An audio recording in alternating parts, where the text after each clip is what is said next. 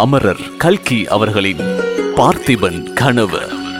காளியின் தாகம். பேச்சுக்குரல் நெருங்கி வருவதாக தோன்றவே பொன்னன் விக்ரமனை மண்டபத்துக்குள் ஒதுக்குப்புறமாக இருக்க சொல்லிவிட்டு எட்டி பார்த்தார். மண்டபத்தை நோக்கி 2 பேர் வருவது தெரிந்தது. ஆனால் இருட்டில் முகம் ஒன்றும் தெரியவில்லை. அப்போது பளீர் என்று ஒரு மின்னல் மின்னிற்று.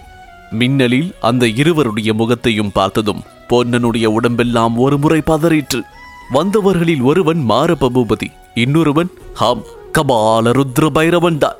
அவர்களை அவ்விதம் திடீரென்று பார்த்த பேரதிர்ச்சியை ஒருவாறு பொன்னன் சமாளித்துக் கொண்டு விக்ரமன் இருந்த இடத்தின் அருகில் சென்று அவரை தொட்டு மெல்லிய குரலில் மகாராஜா என்றான்.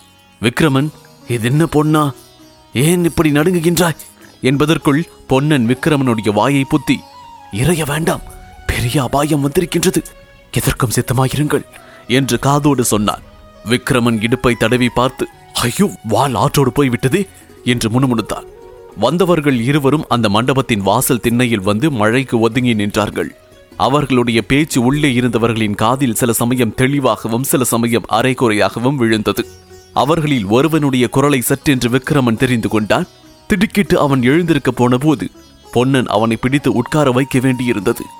மகா பிரபோ, காளி மாதா எனக்கு இன்னும் என்ன ஆங்கியபித்திருக்கின்றாள், கிருபை கூர்ந்து சொல்ல வேண்டும் என்றது மாரப்பனின் குரல். இதற்கு பதில் கூறிய குரலானது கேட்கும் போதே மயிர்கூச்சல் உண்டாகக்கூடியதாக இருந்தது. ஒருவேளை பேய் பிசாசுகள் பேசுமானால் இப்படித்தான் அவற்றின் குரல் இருக்கும் என்று எண்ணும்படி இருந்தது. மாதா உனக்கு இன்னும் பெரிய பெரிய பதவிகளை எல்லாம் கொடுக்க காத்திருக்கின்றாள். உன்னிடம் இன்னும் பெரிய பெரிய காரியங்களையும் எதிர்பார்க்கின்றாள். அன்னைக்கு ரொம்பவும் தாகமாயிருக்கிறதாம். ராஜவம்சத்தின் ரத்தம் வேண்டும் என்கின்றாள். 1000 வருஷத்து பரம்பரை ராஜவம்சத்தில் பிறந்த அரசிலங்குமாரனை காளிக்கு அர்ப்பணம் செய்ய முயன்று எப்படியோ காரியம் கெட்டு போய்விட்டது. உன்னால் தானே கெட்டது. அந்த ராஜகுமாரனுக்காக நானே வந்திருந்தேன், நீ குறுக்கிட்டு கெடுத்து விட்டாய். மன்னிக்க வேண்டும் பிரபு, ஆனால் ராஜகுமாரன் வருகின்றான் என்று உங்களுக்கு எப்படி தெரிந்தது? மறுபடியும் அதே கேள்வியை கேட்கின்றாயே. காளி மாதா சொல்லித்தான் தெரிந்தது. அருள்மொழி ராணியின் வாய்மொழியாக மாதா எனக்கு தெரிவித்தாள். அதோ கப்பலில் வந்து கொண்டிருக்கின்றான், கரையை நெருங்கிக் கொண்டிருக்கின்றான் என்று ராணி சொன்னாள். நான் வந்தேன். அதற்குள்ளாக நீ நடுவில் குறுக்கிட்டு காரியத்தை கெடுத்து விட்டாய். பிரபு, சமிக்க வேண்டும். போனது போகட்டும், மாதா உன்னை சமித்து விட்டாள். ஆனால் தாகம் தாகம் என்று கதறிக் கொண்டிருக்கின்றாள். ராஜகுல ரத்தம் வேண்டும் என்கின்றாள். இந்த அமாவாசை போய்விட்டது. துலா மாத பிறப்பிலாவது தாயின் தாகத்தை தணிக்க வேண்டும். அவனை நீ எப்படியாவது தேடி பிடித்து கொண்டு வர வேண்டும். கொண்டு வந்தால் உன் மனோரதம் நிறைவேறும். பூபதி, காளி மாதாவை சரணமாக அடைந்தவுடனே உனக்கு சேனாதிபதி பதவி கிடைக்கவில்லையா? இன்னும் என்ன சுவாமி? இன்னும் மிக பெரிய பதவிகள் உனக்கு நிச்சயம் கிடைக்கும். பெரிய பதவிகள் என்றால் சோழ நாட்டின் சிம்மாசனம் உனக்காக காத்து கொண்டிருக்கின்றது. மாதா கையில் கிரீடத்தை வைத்துக் கொண்டு உன் தலையில் சூட்ட காத்திருக்கின்றாள். அவ்வளவுதானா பிரபு? அதை விட பெரிய பதவியும் அன்னை வைத்துக் கொண்டிருக்கின்றாள். அது என்னவோ? என்னவா? பல்லவ சாம்ராஜ்யத்தின் சிம்மாசனம் தான் அது. என்றான் மாரப்ப பூபதி. சற்று நேரம் மௌனம் கூடிக்கொண்டிருந்தது. ஆனால் அப்படிப்பட்ட மகத்தான பதவி லேசில் கிடைத்து விடாது. அதற்கு தகுந்த காணிக்கை காளி மாதாவுக்கு நீ சமர்ப்பிக்க வேண்டும். அடியனிடம் மாதா என்ன எதிர்பார்க்கின்றாள்? முதலில் பார்த்திபன் மகனை தேடி பிடித்து கொண்டு வர வேண்டும். செய்கின்றேன். அப்புறம் வரும் துலா மாத பிறப்பன்று. சொல்லுங்கள் பிரபு. காளி மாதா சந்நிதிக்கு நீ வர வேண்டும். வந்து உன்னுடைய தலையை உன்னுடைய கையினாலேயே வெட்டி மாதாவுக்கு அளிக்க வேண்டும். ஐயோ என்று மாரப்பன் அலறினான். அளித்தால் அடுத்த ஜென்மத்தில் காஞ்சி சாம்ராஜ்யத்தின் சக்கரவர்த்தி ஆகலாம். இல்லாவிட்டால் என்ன பிரபு? ஆத்ம பலிக்கு ஈடான இன்னொரு மகாபலி அளிக்க வேண்டும். அளித்தால் இந்த ஜென்மத்திலேயே சக்கரவர்த்தி பதவி கிட்டும். அது என்ன பலி சுவாமி? அந்த விபூதி ருத்ராஜதாரியை பலிக்கு கொண்டு வர வேண்டும். ராஜ வம்சத்து ரத்தத்தை விரும்பும் காளி மாதா கேவலம் ஒரு விபூதி ருத்ராஜதாரியை பலி கொள்ள விரும்புவானே என்று மாரப்பன் கேட்டான். பூபதி, உனக்கு தெரிந்தது அவ்வளவுதான். அந்த போலி ருத்ராட்சதாரி உண்மையில் யார் தெரியுமா? யார் பிரபு என்று பூபதி வியப்போடு கேட்டான். பூபதி, அது மகா மர்மம், யாரும் அறிய முடியாத ரகசியம். இதோ அடிக்கும் இந்த காற்றின் காதலை கூட விழக்கூடாது. அருகில் வா, காதோடு சொல்கின்றேன். சொல்ல முடியாத வியப்போடும் பயத்தோடும் மேற்படி சம்பாஷணையின் பெரும் பகுதியை கேட்டுக்கொண்டு வந்த விக்ரமனும் பொன்னனும் இப்போது செவிகளை மிக கூர்மையாக வைத்துக் கொண்டு கேட்டார்கள். ஆனால் ஒன்றும் காதில் விழவில்லை. திடீரென்று மாரப்பன் இடி இடி என்று சிரிக்கும் சத்தம் கேட்டது. பூபதி, ஏன் சிரிக்கின்றாய்? மாதாவின் வார்த்தையில் உனக்கு அவநம்பிக்கையா என்று கபால பைரவர் கோபக்குரலில் கேட்டார். இல்லை பிரபோ, இல்லை என்றான் மாரப்பன். பின்னர் ஏன் சிரித்தாய்? அந்த சிவனடியாரை கைப்பற்றி கொண்டு வரும்படி இன்னொரு தேவியிடமிருந்தும் எனக்கு கட்டளை பிறந்திருக்கின்றது. அந்த தேவியா தெரியுமா என்றான் மாரப்பன். யார்?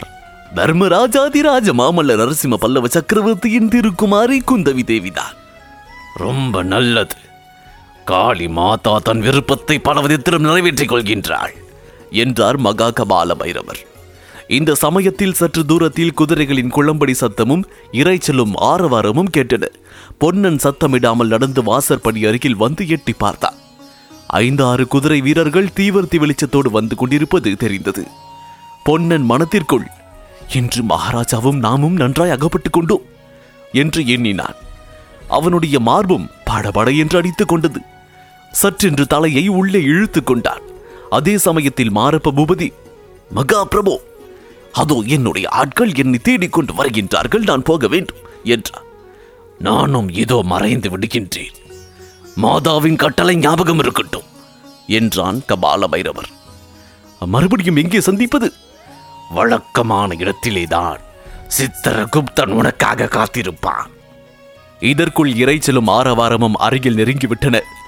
நான் சொன்னதெல்லாம் ஞாபகம் இருக்கட்டும். அப்படியே பிரபு. இதற்கு பிறகு சற்று நேரம் பேச்சு குரல் ஒன்றும் கேட்கவில்லை. திடீரென்று கொஞ்ச தூரத்தில் சோழ சேனாதிபதி மாரப்ப பூபதி வாழ்க வாழ்க என்று கோஷம் கேட்டது.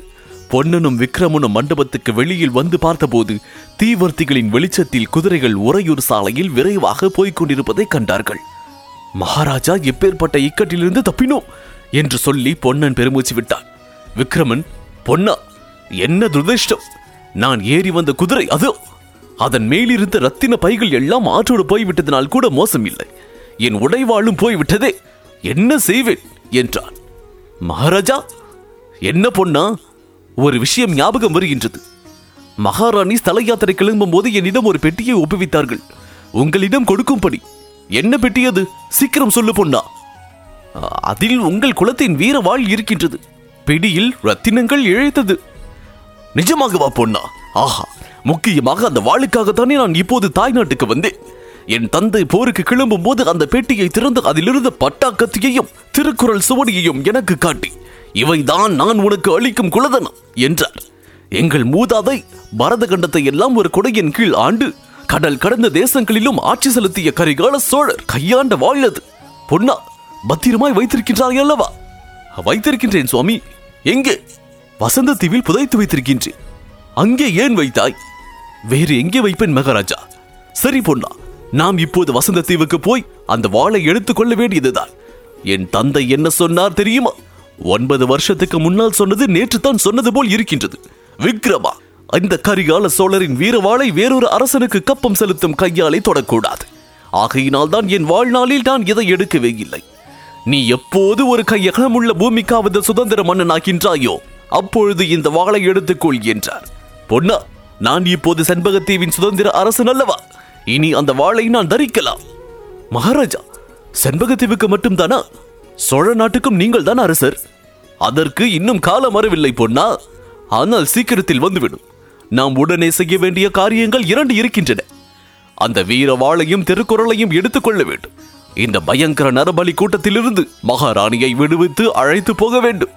இவற்றுள் முதலில் எதை செய்வது, அப்புறம் எதை செய்வது என்பதை இப்போது தீர்மானிக்க வேண்டும். அவர்கள் மேலும் யோசனை செய்து முதலில் உறையூருக்கு போய் வசந்த தீவிலிருந்து வீர வாளை எடுத்துக் கொள்வதென்றும், பிறகு திரும்பி வந்து சிவனடியாரை தேடி பிடித்து அவருடைய உதவியோடு மகாராணியை கண்டுபிடிப்பதென்றும் தீர்மானித்தார்கள்.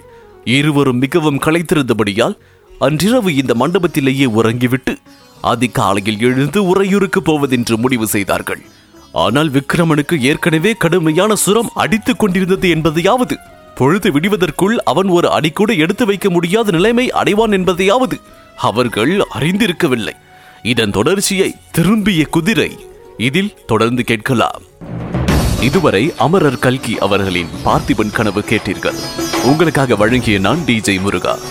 இந்த பாட்காஸ்ட் பற்றிய உங்களுடைய கருத்துக்கள் மற்றும் விமர்சனங்களை என்னோடு பகிர்ந்து கொள்ளுங்க. Facebookல் ஃபைண்ட் செய்ய murugan.radio மற்றும் Instagramல் ஃபைண்ட் செய்ய murugan.dj. எங்களுடைய சவுத் ரேடியோஸ் குழுமத்திற்கு 5 நட்சத்திர மதிப்பெண்களையும் மற்றும் உங்களுடைய அன்பான ஆதரவையும் வழங்கிடு சவுத் ரேடியோ செயலியின் ஹோம் பேஜ் பகுதியில் உள்ள அனௌன்ஸ்மெண்ட் பிரிவிற்கு செல்லுங்கள். மீண்டும் மற்றொரு பாட்காஸ்டில் சந்திப்போம். உங்களின் அன்பான ஆதரவிற்கு நன்றி.